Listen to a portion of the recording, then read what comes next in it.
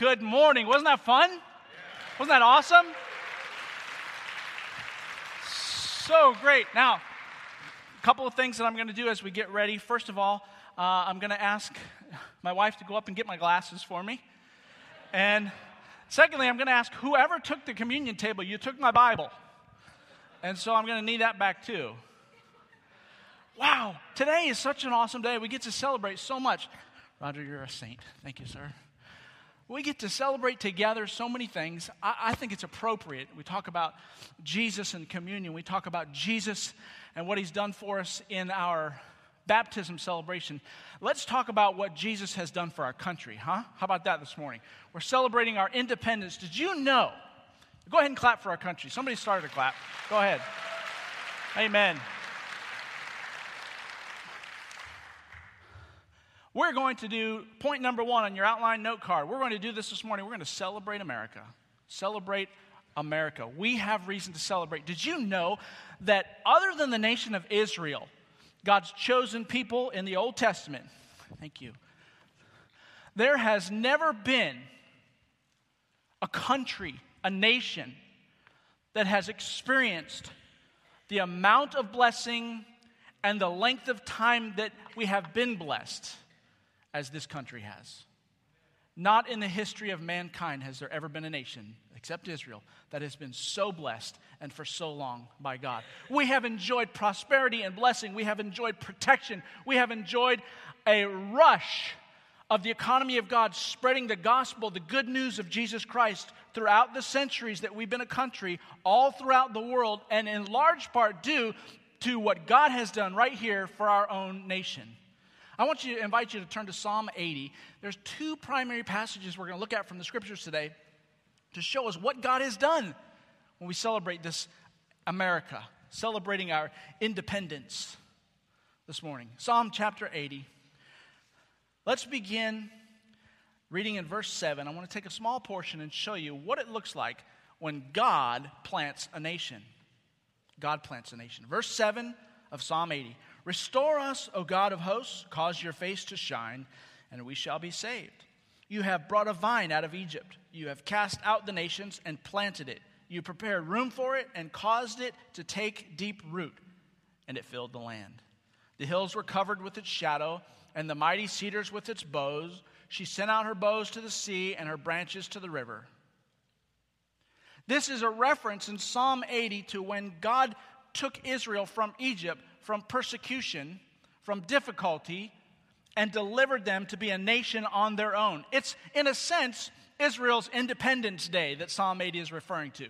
God planted his own vineyard with his own people. He brought them out of Egypt, as it says in verse 8, and he cast out the other nations. He's plowed up a ground and prepared these people for his own nation, and then he planted them like a vineyardist plants his vines in the ground. That's how nation of Israel was planted into Palestine, into the land, the Holy Land of Israel. And since that time, we don't know as clearly as we do now of any other nation that was exclusively, again, just like that, brought out of persecution, out of difficulty, and given a land of their own. God cleared it out, plowed it up, and again planted a vineyard. It's not the same as Israel, but it has the same concept. His own people for his own special purposes. God planted the United States of America.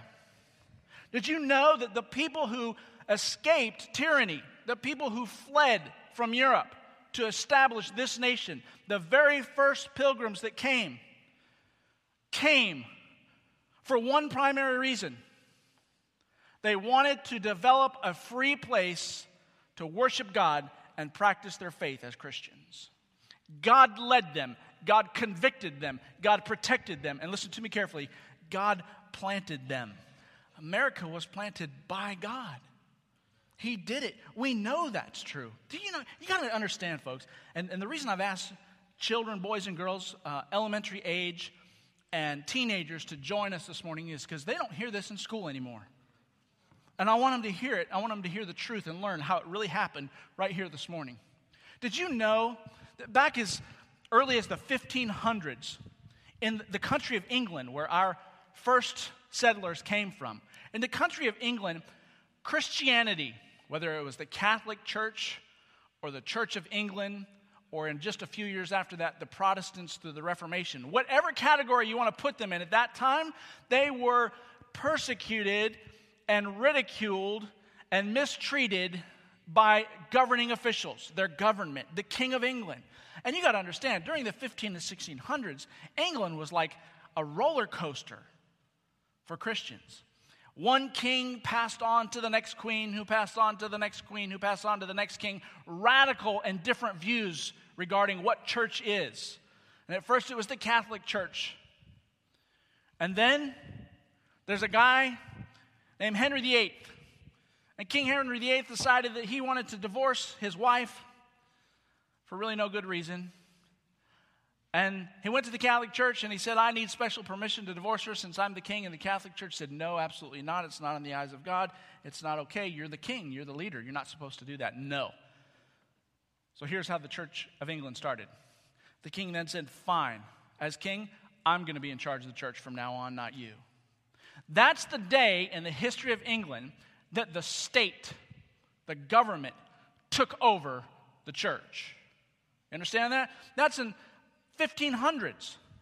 And after that, those in England seeking to worship and understand God's ways and practice who God is and follow the scriptures and the Bible as their guide, they suffered at the hands of one king after another that sometimes acknowledged them, sometimes didn't, and sometimes killed them. Anybody heard of Bloody Mary? Just 2 generations later, Bloody Mary crucified and killed Christians. We think King James is so awesome because King James Bible, it sounds like he should be a good king if he ordered the translation of a Bible. But you need to understand, in 1603, when King James took over, those were some of the worst days for Christians. He slaughtered many of them and prevented them from establishing their faith and fought hard against those who would seek to reform the church and make it better and more biblical. See, those were the days where the government took over and said, you know what? This church thing, these church people, it doesn't always work out for my benefit as the king, as the authority, as the government, as the ruler. And so they sought one after another to put themselves over the church to dictate and demand what the church is ordered to do and what the church is not ordered to do in his own eyes or her own eyes. That made the church corrupt. There were all kinds of things that Christians had to go through that were not right and suffered if they wanted to do it right. And so you come to these Puritans, these pilgrims, the separatists that left England, first went to Holland, and then came to this land that we now call the United States of America. Understanding the context from which they left England was Puritists wanted to purify the church. They wanted the church to be exactly the way God wants it to be exactly what the scriptures teach. They didn't want some king, queen, governor, magistrate, or anybody who maybe didn't even know God ruling over them, telling them what the Bible says and what the Bible doesn't say. That's the group of people. That's the mindset and the mentality of those who left Europe and came to settle a new country in this land. Do you see it? They were under persecution. They wanted to purify. They wanted to build a new church. Some wanted to reform their own church in England but couldn't, and some realized that that was an impossible dream and had to make a land for themselves. Let me read to you some very important words from documents in our own nation's establishment. Those first ones that came over in the Mayflower, and you might have heard stories of that, kids, young people. The Mayflower came over, and as they did, they were in a sense setting up their first little form of government, guiding principles and document that said, here's how we're going to behave as a new people in a new land. And before even stepping onto the land, they wrote what's called the Mayflower Compact. November 11th, 1620, they wrote, here's who we're going to be in this great nation that we're going to make. It begins this way. In the name of God, amen. In the name of God, amen. I wonder what it says about a new nation a country that will last hundreds of years afterwards, when the initial settlers and the first one to begin to outline documentation that forms the identity and the purpose of who they are. I wonder what it says about that people and the progression of that nation when they begin the very first words with that document saying, "To the glory of God." Amen, which means settled truth. This is it. There can be no question. In the name of God, amen. And then in the text of that Mayflower Compact, we don't have time to read the entire thing, they outline their purpose. And I'm reading from it. It says, "For the glory of God and the advancement of the Christian faith." They established their purpose and wrote it down, those initial settlers, and said, here's why we're here. We've come to this nation to start a new settlement, a new government, a new people, a new nation. For the glory of God. Now, these are not my words, okay? These are Puritan words. And the advancement of the Christian faith. Not the freedom of the Christian faith, not just to escape persecution of the Christian faith, but I want you to notice, it was in their mind also that as Christians, their mission was to advance the Christian faith, to share the good news of the gospel of Jesus Christ with those that grow up in that nation, that it would be a nation that serves to glorify God. You see, it was planted by God. God used men and women that wanted to glorify Him, to build a nation that would be used for His purposes, to advance the Christian faith. Now listen to me, I'm going to tell you something. I know we have some guests and visitors. If you come from another faith, that's not to say that there isn't freedom in our nation for other faiths. There absolutely is, and they intended it to be that way. No doubt that no faith should be persecuted or outlawed in this new, great, free nation. That's part of the foundation of the gospel message itself. Men must be free in order to choose Jesus Christ as Savior. So they built the nation free, without condemnation or persecution, to worship who you wanted to and practice what faith you wanted to. But the purpose was for the advancement of the Christian faith. Make no mistake. It was established right there in the Mayflower Compact. Now, just about 156 years later, there was another document that was written. It's called the Declaration of Independence. And it was written, some argue, on or near July 4th, 1776. That's what we're celebrating tomorrow on Independence Day. It was when these later, one generation later, new settlers, these pilgrims that came to build this nation, took the final step of severing themselves from control and sovereign identification with England and become their own distinct nation. And the framers of the Declaration of Independence, just like the framers of the Constitution, used the Mayflower Compact as their initial guide. That was one of the resources and the templates they used. It says something like this, in part at least: we hold these truths to be self-evident, that all men are endowed by their Creator with certain unalienable rights. We have the freedom we have, the rights that we have, because we've been endowed by God, the Creator, to have them. It's built right into our declaration. That's the introduction. In the closing words, it says something like this: we do this with a firm reliance upon the protection of the divine providence. Now, we don't use King James English much anymore, but they did. They used these fancy words. Let me explain to you in that day what was meant by a firm reliance upon the protection of divine providence. It meant we will trust in God alone to protect us and guide us. That's what it meant.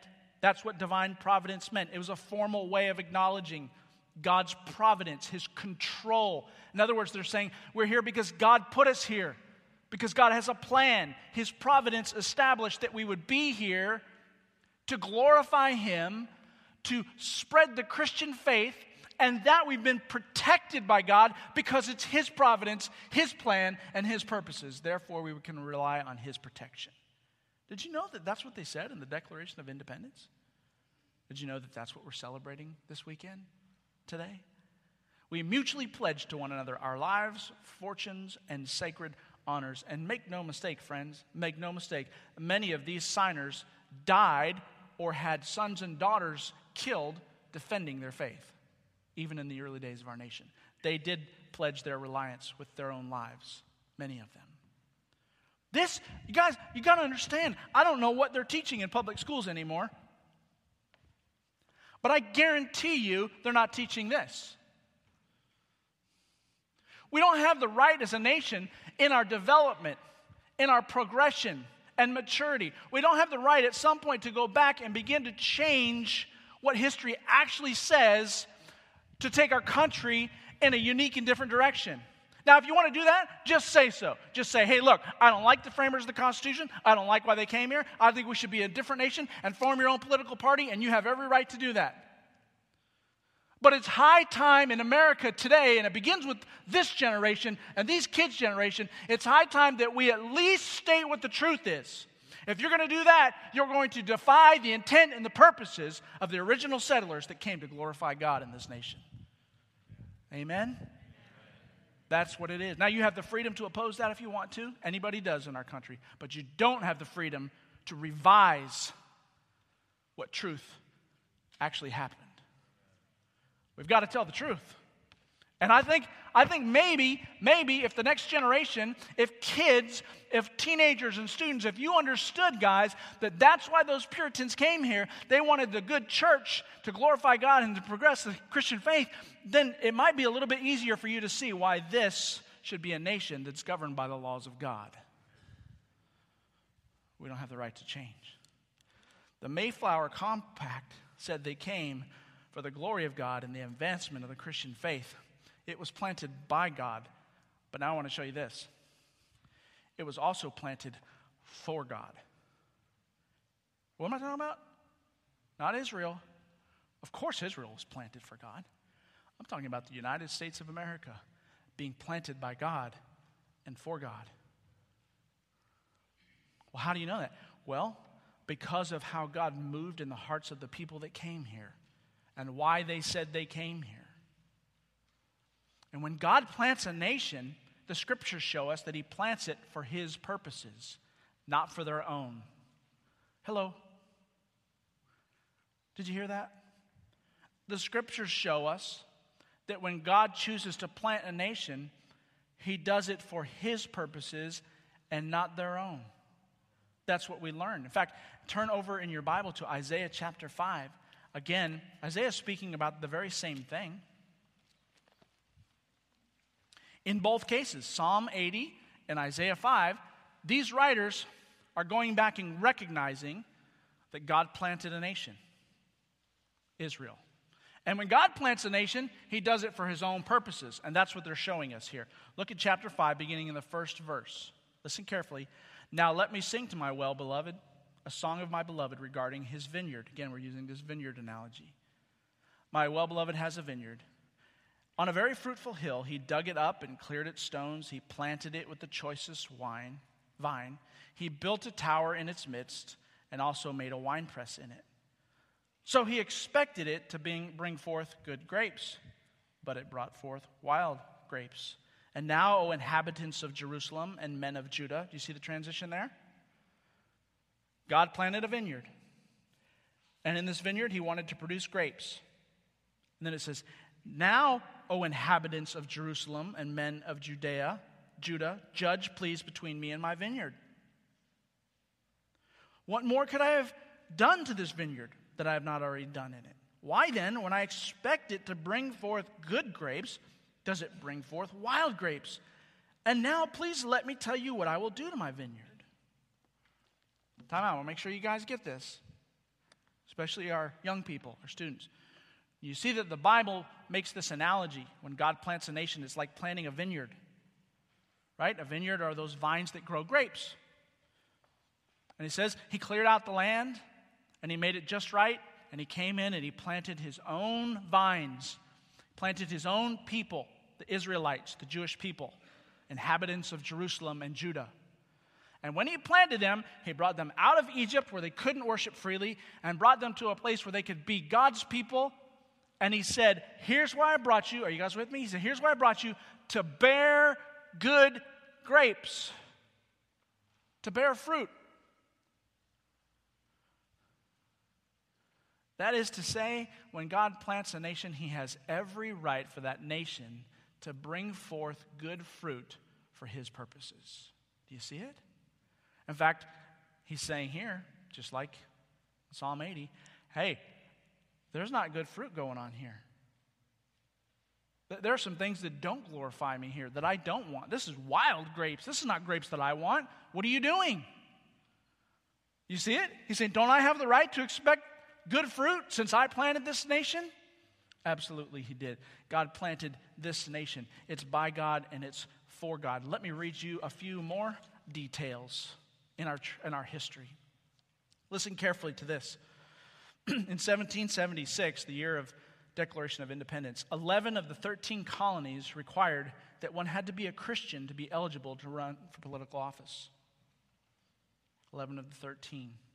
In 1777, the Continental Congress voted to spend $300,000 to purchase Bibles for distribution in the nation. Hey, I wonder what Congress today would think if somebody proposed using tax dollars to propagate the Christian faith. Well, $300,000 back then was a whole lot of tax dollars, let me just tell you that. And they didn't get this money on their own. It was tax dollars. And they bought holy Bibles to educate people with. The Gettysburg Address states, "This nation, under God, shall have a new birth of freedom." Under who? Under God. 94% of the writings of the founding fathers of the United States contain quotations from the Holy Bible, from the Scriptures. 94% of them. The state constitutions of all 50 states mention God. The famous Liberty Bell has a part of Leviticus chapter 25 and verse 10 inscribed on it. It says, "Proclaim liberty throughout all the land unto all the inhabitants thereof." Do you understand that the concept, the very idea of liberty, when they built the nation, the United States of America, came from the Bible? That's how they understood what liberty was. That was the definition of liberty. That was their reference point for liberty, as it came from the Scriptures. Liberty doesn't mean the freedom to do whatever you want. Liberty means freedom from sin and oppression from those who would propagate sin. And they knew that. Part of the Scriptures, Proverb 14:34, is described above the Los Angeles City Hall door. I'd like to go down and see that. It says, "Righteousness exalteth a nation, but sin is a reproach to any people." An image of Moses carrying the tablets, the 10 Commandments of God's law, faces the Speaker of the House of Representatives in Washington, D.C., at least for now. The entering president takes his courtroom oath of office with his right hand on a Holy Bible, and he concludes his vow, "So help me God." You guys know, right? That's not an accident. That didn't happen because one day one of the presidents decided, well, my faith is different from anybody else's, so I'm going to use a Bible to swear on, and I'm going to say, "So help me God" at the end. It's actually the only way presidents took oath into office to govern the people of the United States of America, placing allegiance, submission to the authority of what the Bible says, God's Word, and pledging to that. The Supreme Court itself begins each session with the phrase, "God save the United States and this honorable court." The first vice president and the second president, John Adams, wrote this in 1798. "Our Constitution was made only for a moral and religious people. It is wholly inadequate to the government of any other." You see what I'm saying? This is the guy that followed George Washington in office. Okay? Second one. This is what he said. Our Constitution, the document that governs how we progress as a nation and operate as a people, that document, it's only good for a moral and religious people.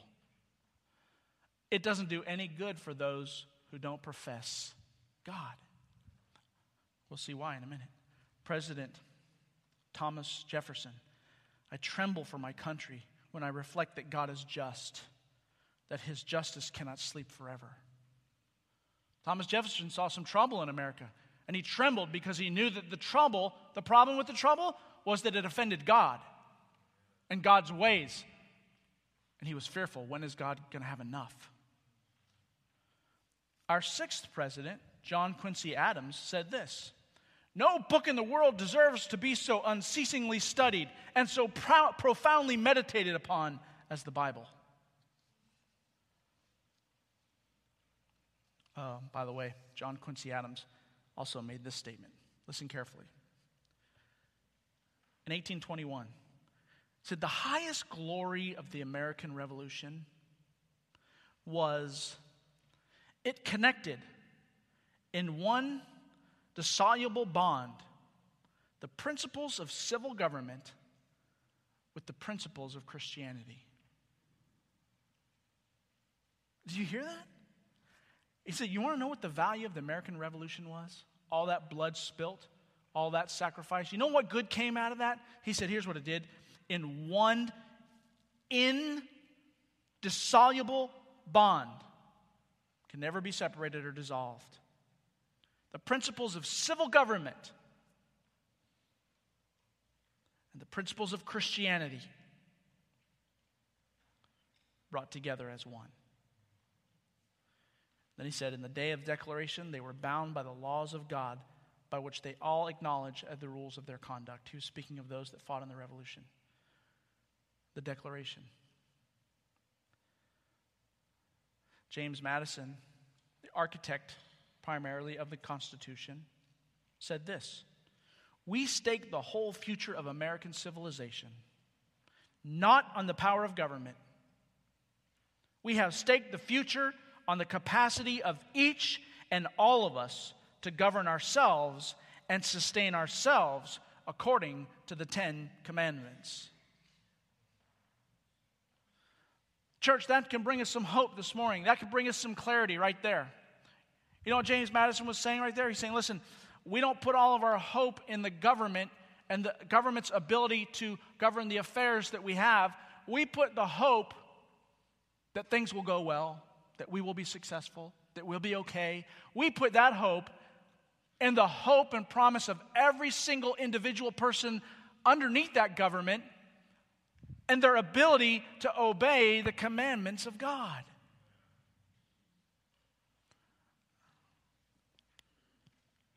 Reading on, you guys got to hear this stuff. It's been taken out of books, okay? At the Constitutional Convention in 1787, Benjamin Franklin said this: God governs in the affairs of all men, and if a sparrow cannot fall to the ground without his notice, it is probable that an entire empire can rise without his aid.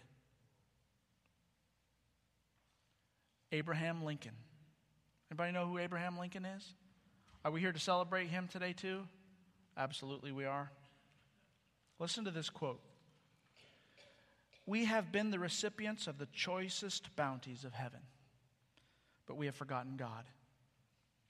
We have forgotten the gracious hand which preserved us in peace and multiplied and enriched and strengthened us. This is 1863 already. And we have vainly imagined in the deceitfulness of our own hearts that all these blessings were produced by some superior wisdom and virtue of our own. Intoxicated with unbroken success, we have become too self-sufficient to feel the necessity of redeeming and preserving grace. Too proud to pray to the God that made us. It behooves us then to humble ourselves before the offended power, to confess our national sins, and to pray for clemency and forgiveness. He was right. Every time in the history of this country, just like every time in the history of God's other planted nation, Israel, Every time the people forgot that it was God that put them there, they forgot that the reason that they were blessed and successful and protected was because they were obeying God's ways. Every time they forget that and begin to take over the reins of their own future and determine their own values and separate themselves from under the direct authority, listen to me, direct authority of God's laws, every time that has happened, the nation has begun to stray and judgment ensued. You see, Abraham Lincoln knew that. And he said, we have to turn back. We have to repent. We can't violate God's laws like this as a nation. And if you want to be part of this nation and have the freedom to worship another God, you have that freedom. But you need to understand this. The only reason we're blessed and protected is because we're a nation of the laws of the holy God of Israel and the church. And we better get back to that. We better repent, he says, or judgment will come soon. And judgment did come, didn't it? This nation has faced some hard days of suffering. Now, unless we think that's all ancient history, and all we're going to do this morning, church, is we're going to talk about our roots. These are our roots. We're a vineyard that God planted, and here's the roots of our vineyard. And we're going to celebrate that today. That's what we're going to do. We're going to celebrate that. We're going to be grateful to God, and we're going to praise God, and we're going to remind ourselves how good it is that God has done this on our behalf. Next Sunday, we're going to come back, and we're going to talk about what happens to the future of America, what happens to the nation that has gone as far as we have of intentionally removing itself from the governing affairs of God's laws. And what is the church supposed to do about it? That's part 2. That's next week. But this morning, all we're doing is looking at our roots and celebrating that together. Well, in modern history, our government leaders also knew our roots and knew of our Christian godly heritage. Woodrow Wilson, our 28th president, also governor of New Jersey, said this: America was born a Christian nation. America was born to exemplify that devotion to the elements of righteousness, which are derived from the revelations of the Holy Scripture, 1911. Calvin Coolidge, our 30th president, said this about our founding fathers: they were intent upon establishing a Christian commonwealth in accordance with the principle of self-government. They were an inspired body of men. It has been said that God sifted the nations that he might send choice grain into the wilderness. Who can fail to see in the hand of destiny? Who can doubt that it has been guided by divine providence? 1923. Franklin Roosevelt prayed this prayer on a national radio, D-Day, June 6, 1944, as the troops stormed the beaches of Normandy, France. Almighty God, with thy blessing we shall prevail over the unholy forces of our enemy. Help us to conquer the apostles of greed and racial arrogance. Lead us to the saving of our country. Thy will be done, Almighty God. Amen. See, it has always been when the nation decides to go to war, when the nation decides to take radical steps of defending itself, when the nation decides to lay down a stake and make a claim that this cannot be violated, this can never happen, this is unacceptable, and we will fight to the death to prevent it. Those are the times when they viewed what was happening in the light of what God's law says, what the Scriptures say. We don't go to war to defend our own finances. We don't go to war and take radical steps of legislation to make ourselves more happy. We do so to maintain the freedom and the momentum to glorify God as his people. Do you hear me? Even recently, presidents recognized that. Harry Truman, our 33rd president. Now, regardless of their government and party affiliation, there's differences of opinions. But here's what Harry Truman said, like others. He was known to be a committed believer. He said, if men and nations would but live by the precepts of the ancient prophets and the teachings of the Sermon on the Mount. Let's see. 33rd President Harry Truman was quoting from a book. He was saying the precepts of the ancient prophets and the teachings of the Sermon on the Mount. Where would I find those? The prophets words, the ancient prophets' words, the teachings on the Sermon on the Mount. Is that the Quran? No, it's not the Quran.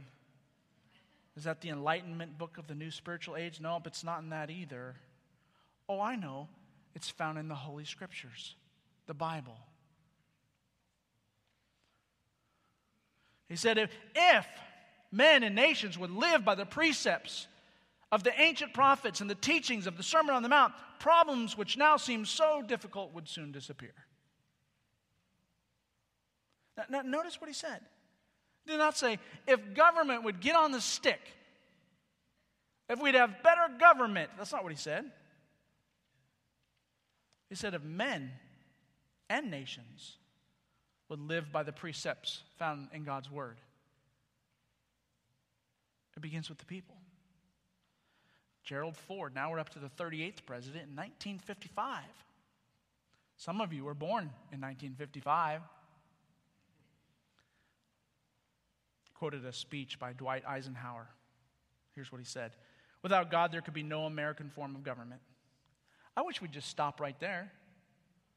Without God, there could be no American form of government, because that really is the truth. And we've just, you know what? We've just gotten to the point where we're afraid to say so sometimes, because it's a differing opinion, because the elite media and those who have taken hold of the agenda of our country, because they have ridiculed us and persecuted us and told us that if we say such things, it's racist and unloving, and the elitists calling us elite when we say such things. Well, listen, the problem is we have truth on our side when we say it. It's true. Without God, there could be no form of American government. The American government and the way it's set up now, if it weren't for God having men in place that feared Him and were seeking to advance the Christian faith and God's agenda, if it wasn't for them, they wouldn't have written the form of government that we have. All these men that I'm quoting, and so many more. Oh, he goes on. Without God, there could be no American form of government, nor an American way of life.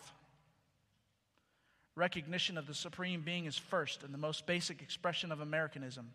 Thus, the founding fathers of America saw it, and thus, with God's help, it will continue to be. And then all the way up to President Ronald Reagan. I don't have any quotes past Reagan. I'm sure there are some. But listen, this is a famous quote. Here's what he thought. If we ever forget that we are one nation under God, then we will be one nation gone under. What can we do, he said. If we are ever to forget that we are one nation under God, then we will be one nation gone under. Why does he have the clarity to make such a statement? Because it's true that when God plants a nation, He has every reasonable right to expect that that nation bear fruit that glorifies Him. He doesn't expect that from nations He hasn't planted. And as far as I know, other than Israel, the United States of America has been the only other nation where God grabbed a group of people and said, you start a new nation for me right here. And that's why, make no mistake, that's why United States of America has enjoyed so much protection and success over these years. Every other empire, every other nation self-destructs. But as long as America kept under the glory of God and governing themselves according to His ways, He protected them. He protected them. A divinely planted, write this down, a divinely planted nation that is not bearing godly fruit can expect or is in danger of losing God's protection and blessing. A divinely planted nation that does not bear fruit for God is in danger of losing God's blessing and protection. It's true in the Scriptures.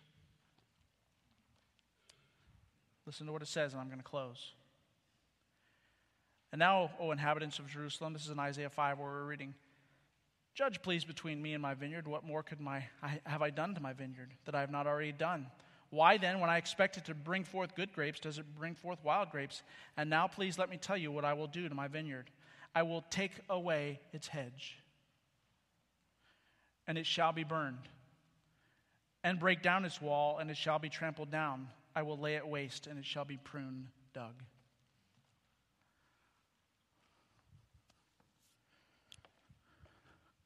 Taking a moment, I want to thank God for the brave men and women that made their way over here and started this great nation. Aren't you grateful they loved God enough to do it? Some of them died. They made huge sacrifice. Aren't you grateful to God and praise God this morning that when they came, they were such men of character and godly substance that when they formulated government and the affairs that would, even though it maintained liberty and freedom, it also maintained a general, if not specific, observance of the laws of God that came straight from the Scriptures. That was in their mind. That was their intent. I'm grateful. I'm grateful for all the years of protection that we've had from God. Nobody's ever invaded America. Nobody's ever taken us over. Every war, every battle we've come out of and recovered from. Sure, we have our scars. And there have been times where we've been awfully thin. But we've been a nation that God has protected and blessed year after year after year after year after year. I want to celebrate that. I want to thank God for that. I want to enjoy being part of that nation. I'm proud to be an American. I'm proud that one day we declared ourselves independent as a nation from those that would persecute and hold back the Christian faith. And in the same statement also claim ourselves absolutely dependent upon God and His righteous laws. Independent from tyranny and government, dependent upon God and His laws. That's the roots. That's the foundation. That's what we're here to celebrate. July 4th tomorrow and the Declaration of Independence for America. That's what it's about, church. Don't let the world or those who don't like it tell you anything different. They cannot like it. It's okay. Enjoying the same blessing and the same freedom and the same protection from God, they can say they don't like it. But I'm not changing the truth. I'm not missing the opportunity to say, thank you, God. I love this great nation, and I will die defending it.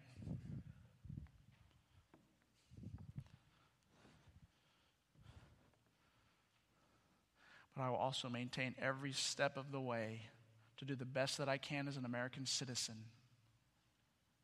to honor and glorify God and progress the Christian faith. How about you? How about you?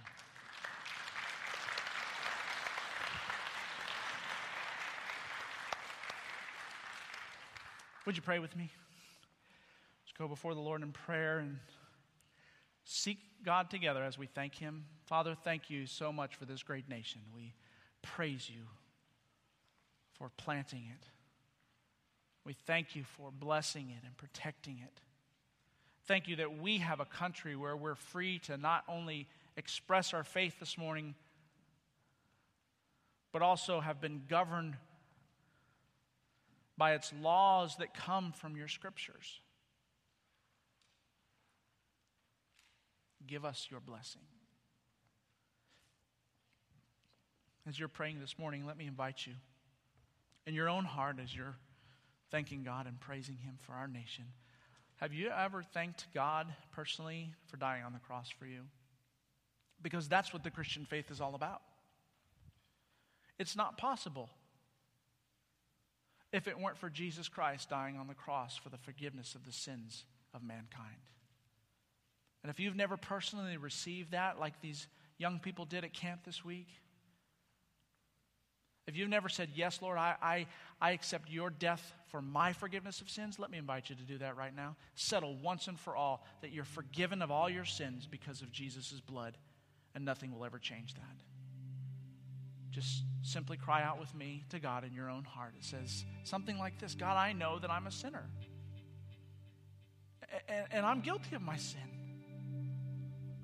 I could never get to you on my own. Thank you for sending your son Jesus to die on the cross and spill his blood for my sins as the payment that I needed for forgiveness. And now I choose by faith to believe and confess you, Lord Jesus, as my Savior who died for me. That I would go to heaven because your blood covers me.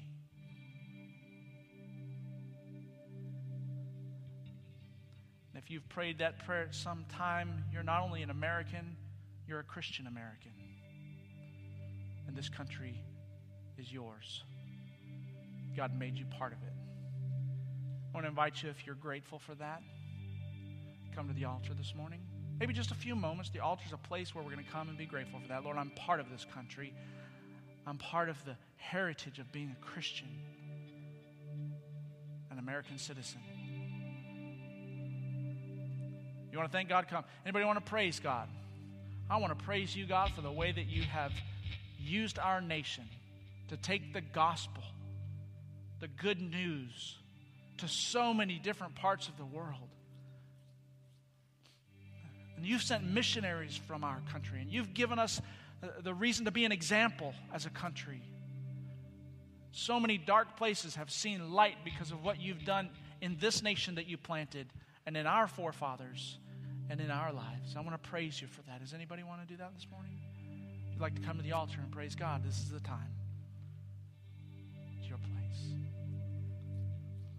Is there anybody that's concerned? Lord, I don't know where our nation's going. I don't know what's happening. There seems to be a lot of talk that doesn't reflect our heritage. And I don't know what to do about that, but I just want to come to you this morning and say, I belong to you first. And I will live my life as a Christian in obedience to your ways, no matter what my government does or says. Anybody willing to take that step? Boys and girls, students, children, ask your parents if it's okay to come to the altar. Say, I want to live my life in obedience to God and his commands, no matter what happens in this country. And make a claim. Make a statement before God. Remember this day. Yeah.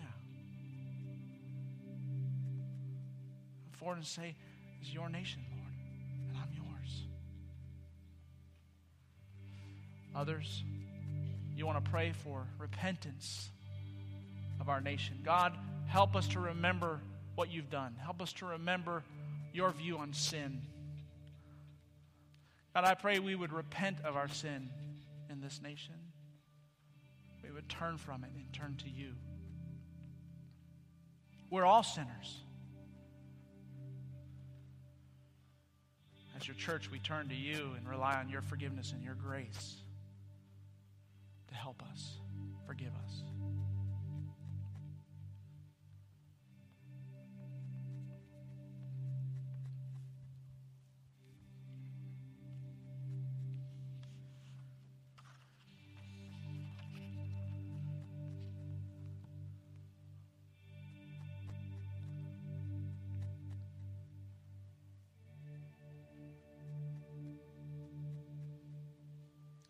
My well-beloved has a vineyard on a very fruitful hill.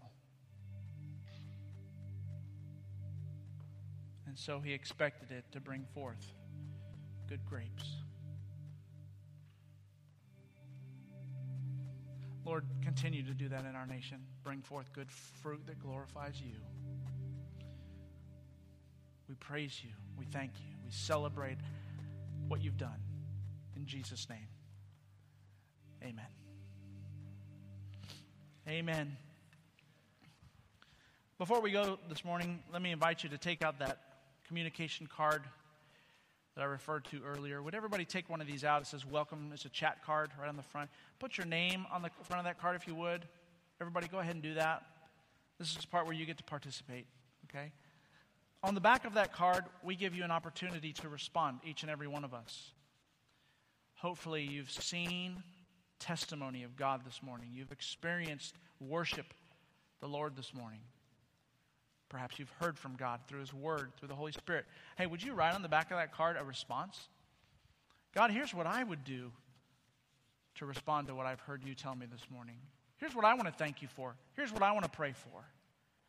And as the gentlemen that are going to help with the offering come forward, these guys are going to pass the offering plate around. And first and foremost, let's make sure we are putting an offering into the plate that is from our heart.